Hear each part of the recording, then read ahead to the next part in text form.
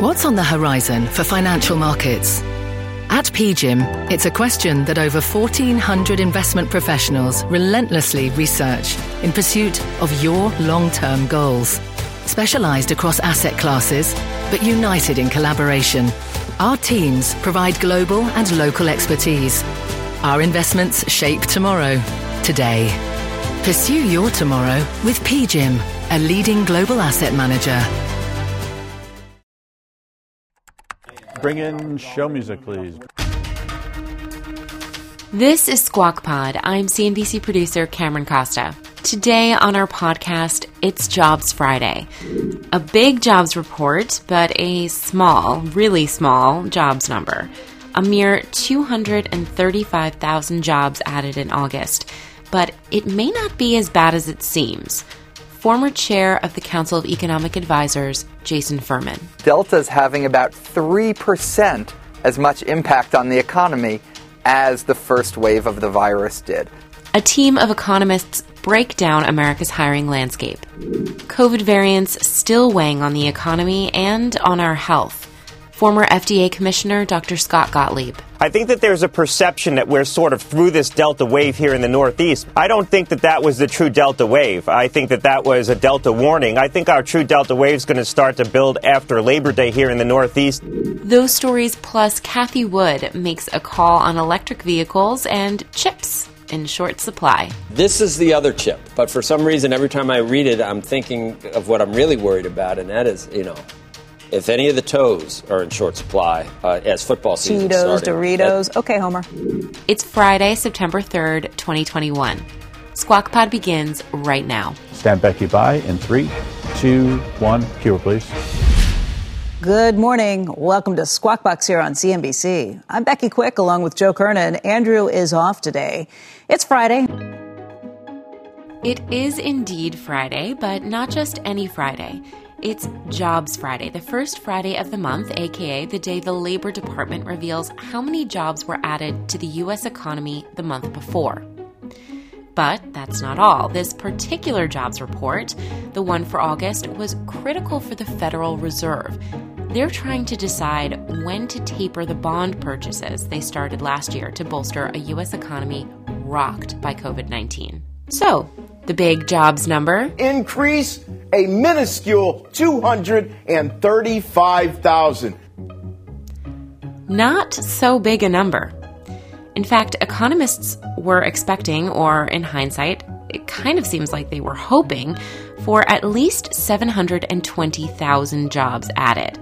This 235 number is the lowest level of growth since January of 2020. Here's our senior economics reporter, Steve Leisman. Let me tell you where we didn't have jobs. Goose egg, a big goose egg on leisure and hospitality. That was what we had pointed out earlier this week was the place that may have seen the Delta variant effect. We had retail minus 28,500. Another big disappointment. Transportation up 53, but that was not, that has been stronger in the past.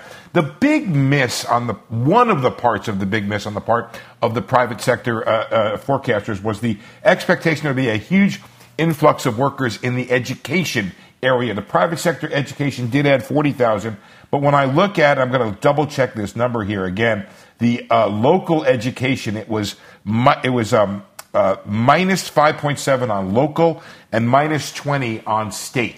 I have read reports, Becky, expecting 200,000+ on the education, so there might be a little bit of a mismatch. That would make this miss not that bad.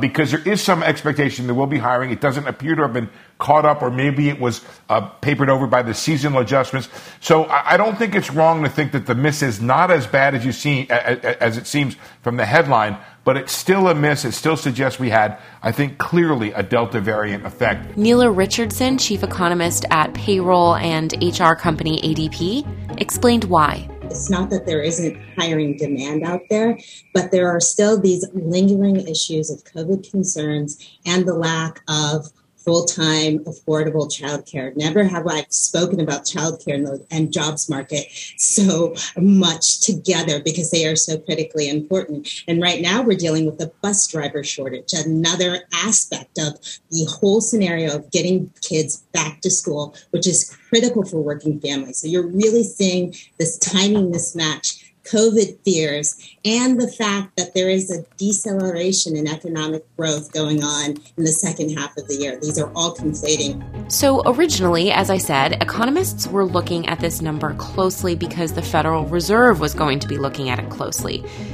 Have we recovered enough for the Fed to pull back on its efforts to buoy the U.S. economy?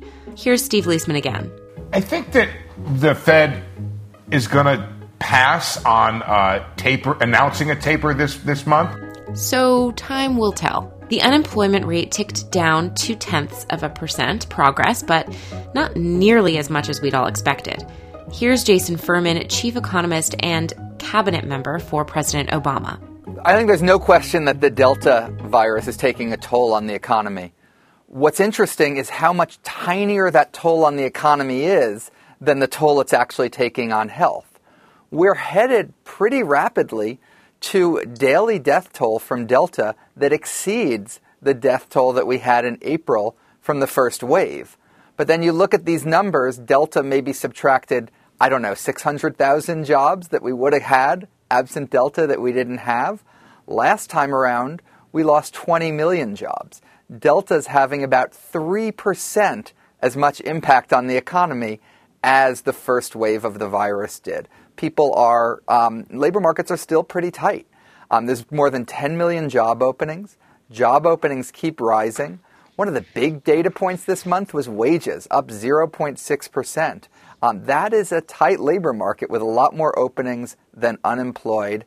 And that also means we're poised to add a lot of jobs in the coming months as people either get over their fears of Delta, the Delta virus starts to fall, or time starts to fix all of this. This is not the blockbuster progress we saw in July, but the economy is still moving, in the right direction. As Jason said, employers are still looking to hire. Becky spoke with Katie George, McKinsey's economist. We are really seeing a new war for talent. Employers are working very hard to attract new workforce additions and really changing the way they think about their employee value propositions. What does that mean? They really have to pay up, offer more benefits, compete with other companies to get that same group of workers?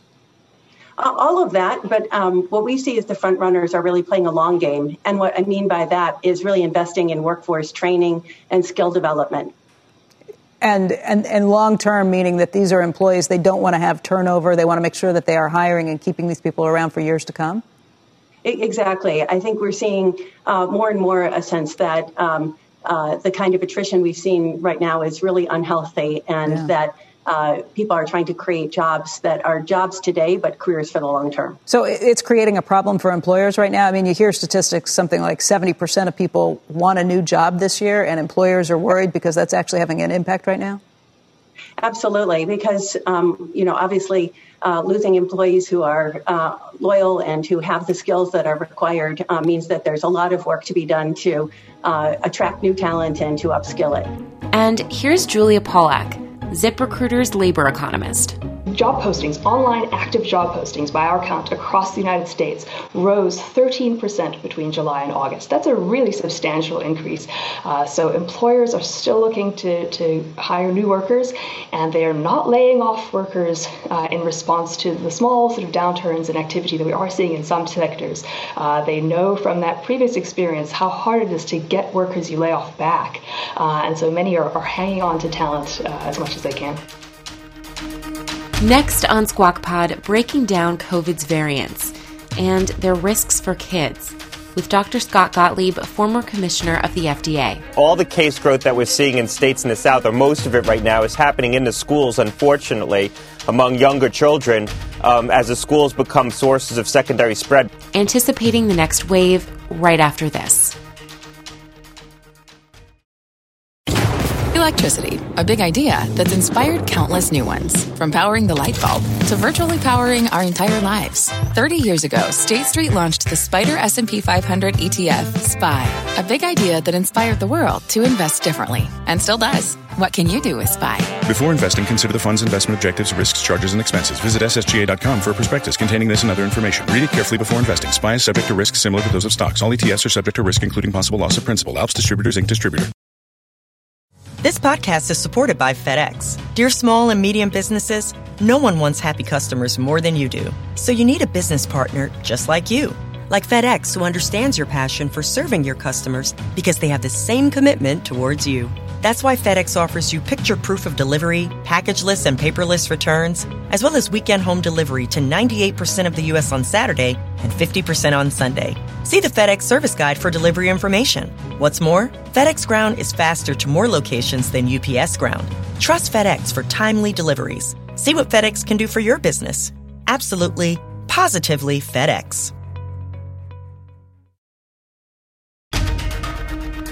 This is Squawk Pod, today with Joe Kernan and Becky Quick. Here's Becky. COVID cases are rising, but Americans are still planning to hit the road this Labor Day weekend. Reservations for the long weekend are up 46% from 2019 before the pandemic. That's according to the short-term rental property management platform Guesty. Joining us right now is Dr. Scott Gottlieb. He's former FDA commissioner and a CNBC contributor. He also serves on the boards of both Pfizer and Illumina, and he has a new book that's out this month. It's called Uncontrolled Spread: Why COVID-19 Crushed Us and How We Can Defeat the Next Pandemic. And Scott, I kid you not, in the last 20 minutes, I received an email invitation to a birthday party out in the Hamptons this weekend for someone I've never met, with dancing from 5 to 9 and all kinds of other things going on. I take it that's a bad idea. Yeah, well, look, I think we need to recognize that this Delta wave that we're experiencing in the United States is really happening against the backdrop of relatively normal behavior. I think people are taking some precautions in their personal lives and scaling back a little bit. But by and large, things are open. People are going out. The epidemic has clearly peaked in the South. It peaked weeks ago in the South. It's now very apparent in the data. All the case growth that we're seeing in states in the South, or most of it right now, is happening in the schools, unfortunately, among younger children, as the schools become sources of secondary spread. But cases in adults are declining. Even hospitalizations are declining in states like Florida. So the situation is improving. I think that there's a perception that we're sort of through this Delta wave here in the Northeast because we've seen Delta cases go up and we've seen them come down in places like the New York metropolitan region. We're also seeing positivity come down. I don't think that that was the true Delta wave. I think that that was a Delta warning. I think our true Delta wave is going to start to build after Labor Day here in the Northeast and the northern part of the country. This is going to be a highly regionalized epidemic. And so I do think that Labor Day and the return to school are going to be incubators for spread that's going to lead to that Delta wave. Now, whether we see a wave of infection as dense and severe as the South, I don't think that's going to be the case because we have a lot more vaccination. We've had a lot of prior infection, which we also know is protective. But we will probably see a build in cases here in the Northeast. I don't think that we're done with this. I hope we are, but I don't think that we can conclude that just because the cases are coming down from the mini surge that we saw over the summer. If it's tied to the schools, and obviously we're sending our kids back to schools, obviously nobody under age 12 can get vaccinated, what are we supposed to do about it? Just watch and wait?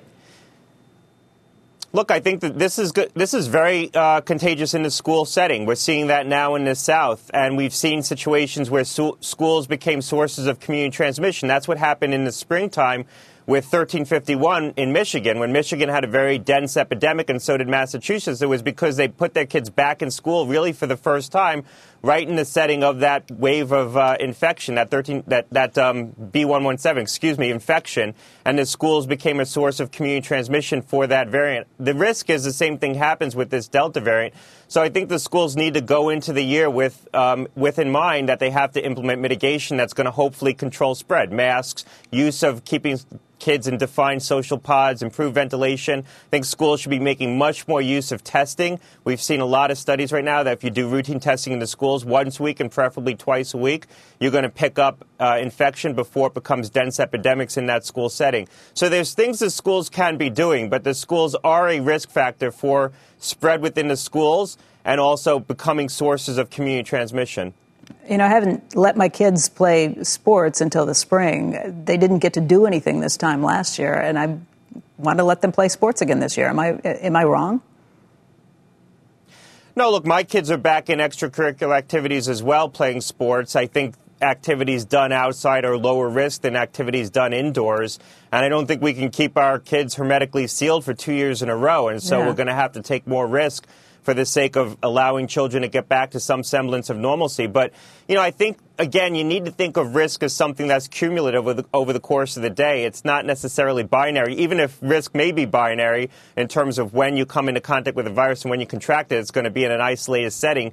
But if you do certain things that you know are going to introduce a child to more potential risk, think of things maybe you can withdraw to lower the cumulative risk over the course of the day. So, we're prioritizing, obviously, getting children back into school. That's number one, keeping them safe in that setting, trying to reintroduce extracurricular activities that are important to them. But do you need to go to an indoor birthday party? Things like that, things that are sort of discretionary but higher risk. Those might be the things you want to think twice about if you know you're introducing a child into settings that are going to have some risk because it's very important to them, like sports, like school.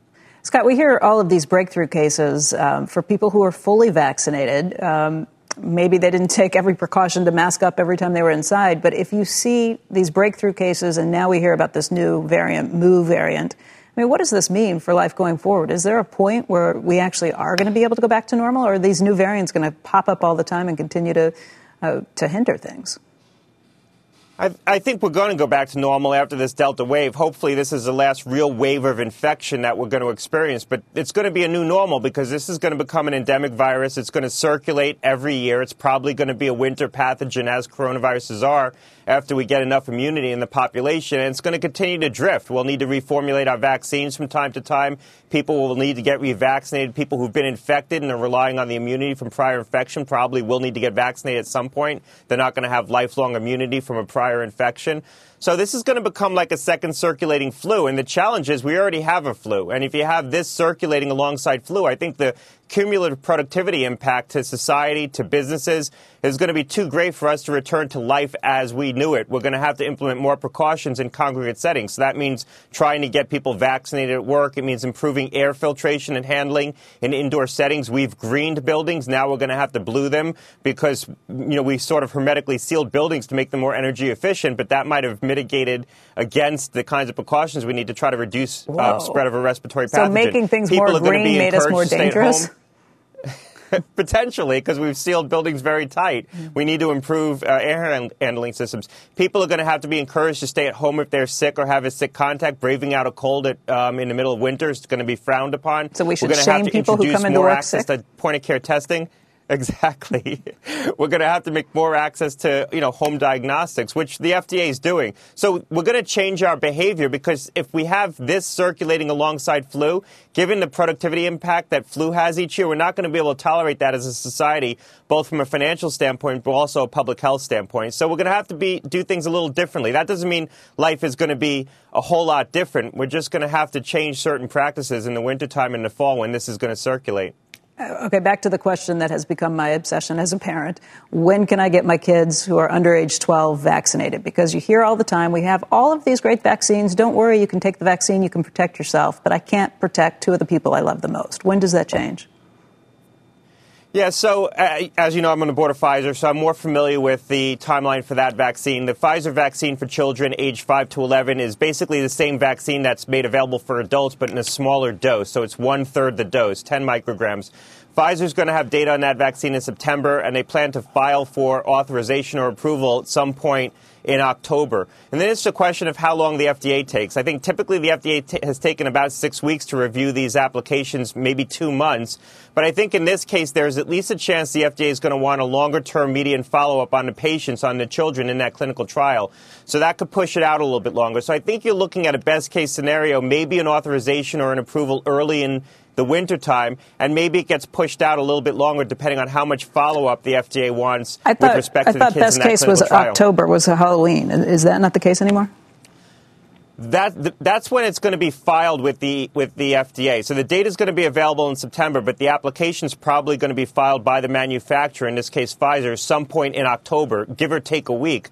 So once it gets filed, assuming the FDA takes at least 6 weeks to review that application, that sort of puts you in the early December timeframe. If the FDA takes longer or wants longer-term follow-up, it gets pushed out a little bit more. So we're talking going through the holidays potentially and having this come back again. I think we're talking about getting through this Delta wave. So I don't think you're going to have a vaccine available for children that's authorized in this Delta wave, because I think this is going to play out over the next 2 months. We're going to see a wave of infection course through the Northeast. It's already coursed its way through the South. My presumption is that after we get through this Delta wave, prevalence levels start to decline. So you're getting to lower prevalence levels across the whole country. Not what we saw in July, where it was 2 cases per 100,000 people per day, but maybe 20 cases per 100,000 people per day, which is probably what New York is at right now. So you can live relatively normal against that backdrop with just some added precautions. So I think after this Delta wave, we're going to get down to those prevalence levels, and it'll probably be persistent through the winter. So, assuming nothing untoward happens, we don't have a new variant course its way through the population, overall risk should decline after we get through this Delta surge of infection. Scott, thank you, as always. Thanks a lot. Cheese will be next. Next on Squawk Pod, it's electric. Tech investor Cathie Wood says it's over for gas-powered vehicles. They're out, being abandoned in favor of EVs. But CNBC's Phil LeBeau says all cars are in high demand. Half the vehicles in showrooms right now are out the door within 10 days. That is a record high. We're back after this. This podcast is supported by FedEx. Dear small and medium businesses, no one wants happy customers more than you do. So you need a business partner just like you. Like FedEx, who understands your passion for serving your customers because they have the same commitment towards you. That's why FedEx offers you picture proof of delivery, packageless and paperless returns, as well as weekend home delivery to 98% of the U.S. on Saturday and 50% on Sunday. See the FedEx service guide for delivery information. What's more, FedEx Ground is faster to more locations than UPS Ground. Trust FedEx for timely deliveries. See what FedEx can do for your business. Absolutely, positively FedEx.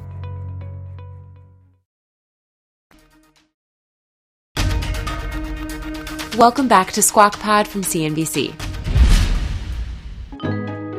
Our next story is about Cathie Wood.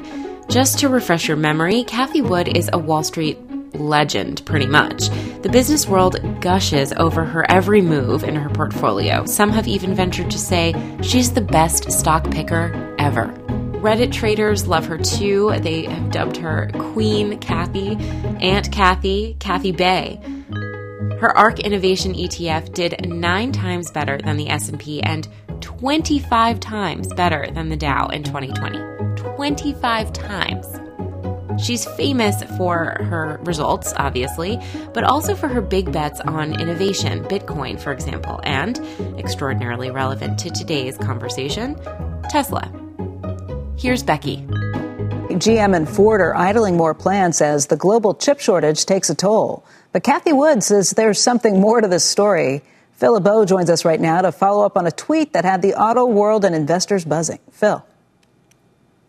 Hi, Becky. Did you see this tweet? It came out late Wednesday night, very early Thursday morning, and this is what Cathie Wood had to say. And it had to do with auto sales that came out on Wednesday and the pace of sales of those auto sales down to 13.1 million units. She tweeted, auto sales in the U.S. have dropped nearly 30% from 18.5 million at an annual rate in February to 13.1 million in August. While the auto manufacturers are blaming chip shortages, which are real, I believe that auto buyers are abandoning gas-powered vehicles in favor of electric. So we decided to check. What are the numbers in terms of EV sales? And we're talking about pure EV sales here. We're not talking about plug-in hybrid electric vehicles. 250,000 have been sold, and that was year to date, up 150%, and that's 2.6% of the market. Where is the market going to be through 2025? If it's 2.6% right now, the expectation is that EV sales will gradually ramp up to a little over 1 million in 2025, which would be between 6 and 8% of the total market. So the word abandon is what I'm hearing from a lot of people. They're saying, well, if people are abandoning, they'd be moving towards EVs much quicker. Keep in mind, some of this, or a large part of this, has to do with the supply of vehicles. Tesla is the largest EV automaker in the world and here in this country. It has a gigafactory that will increase its supply. That's scheduled to open a little bit later on this year, so they'll have the plant in Fremont, California, as well as the gigafactory. That'll ramp up production starting next year and then over the next couple of years. And then when you're taking a look at General Motors and Ford, they've got a couple of big reveals that are going to be coming out. A couple of big vehicles launching, I should say, coming up. You've got the Hummer electric SUT, because it is technically a truck. That is going to be coming out later this year from General Motors. And then you've got Ford with the F-150 Lightning. Those deliveries start early next year. And that's part of the increase in supply that will be adding to the market and allowing people to buy more electric vehicles. But we wanted to run those numbers, guys, because a lot of people have said to me, are people abandoning gas-powered vehicles for electric vehicles, or is this the gradual transition that most expected? I would say it falls more towards the gradual and steady transition that most are forecasting. Hey, Phil, I mean, her thesis would make sense if there were cars and trucks that were sitting on lots that couldn't be sold. But the report you brought us yesterday is that those cars and trucks are sitting on the lot for, what was it, like 8-10 days, and then they're out the door? Sure.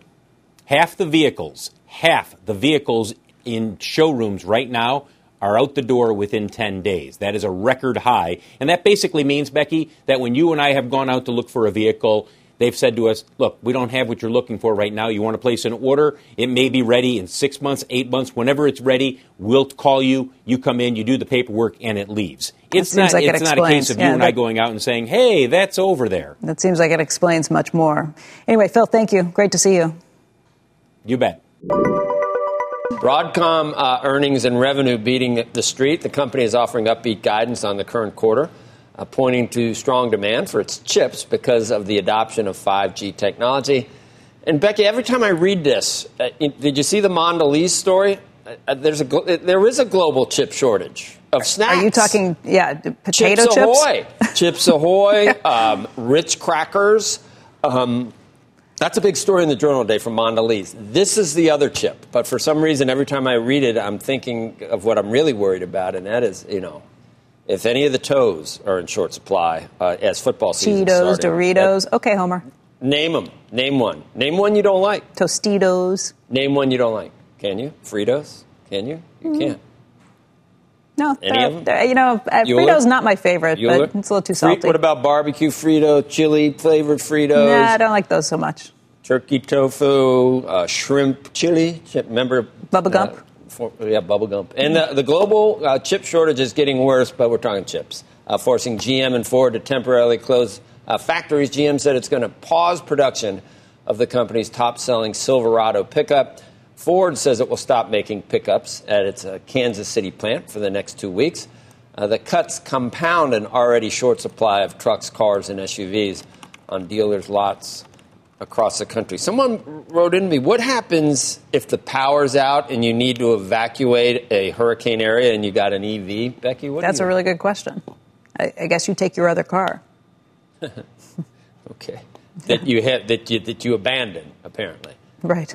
I thought in the past she said things like you're going to abandon gas-powered cars for flying EVs in 2022. And that's why sometimes you might raise an eyebrow a little with some of Kathy's it's not the case. You can't find most cars on the lots, and it's because they haven't been produced. To attribute it to that, I think, is, like I said, she's got skin in the game, so that's her thing. It's just looking at things with blinders. If you don't look at other data points, you can't point to one data point and say this means that. Not why it's happening. Yeah.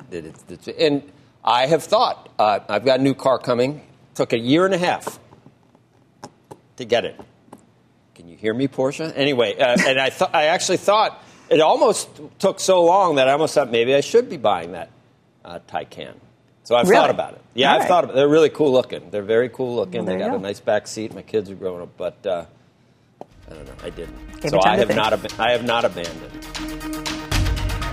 That's the show for today and for the week. Thank you so much for listening.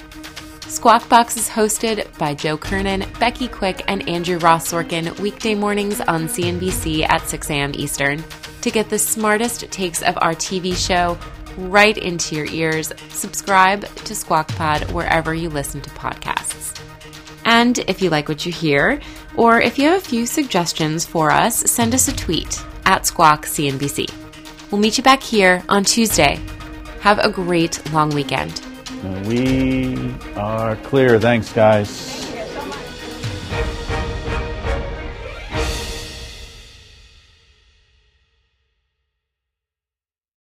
This podcast is supported by FedEx. Dear small and medium businesses, no one wants happy customers more than you do. So you need a business partner just like you. Like FedEx, who understands your passion for serving your customers because they have the same commitment towards you. That's why FedEx offers you picture proof of delivery, packageless and paperless returns, as well as weekend home delivery to 98% of the U.S. on Saturday and 50% on Sunday. See the FedEx service guide for delivery information. What's more, FedEx Ground is faster to more locations than UPS Ground. Trust FedEx for timely deliveries. See what FedEx can do for your business. Absolutely, positively FedEx.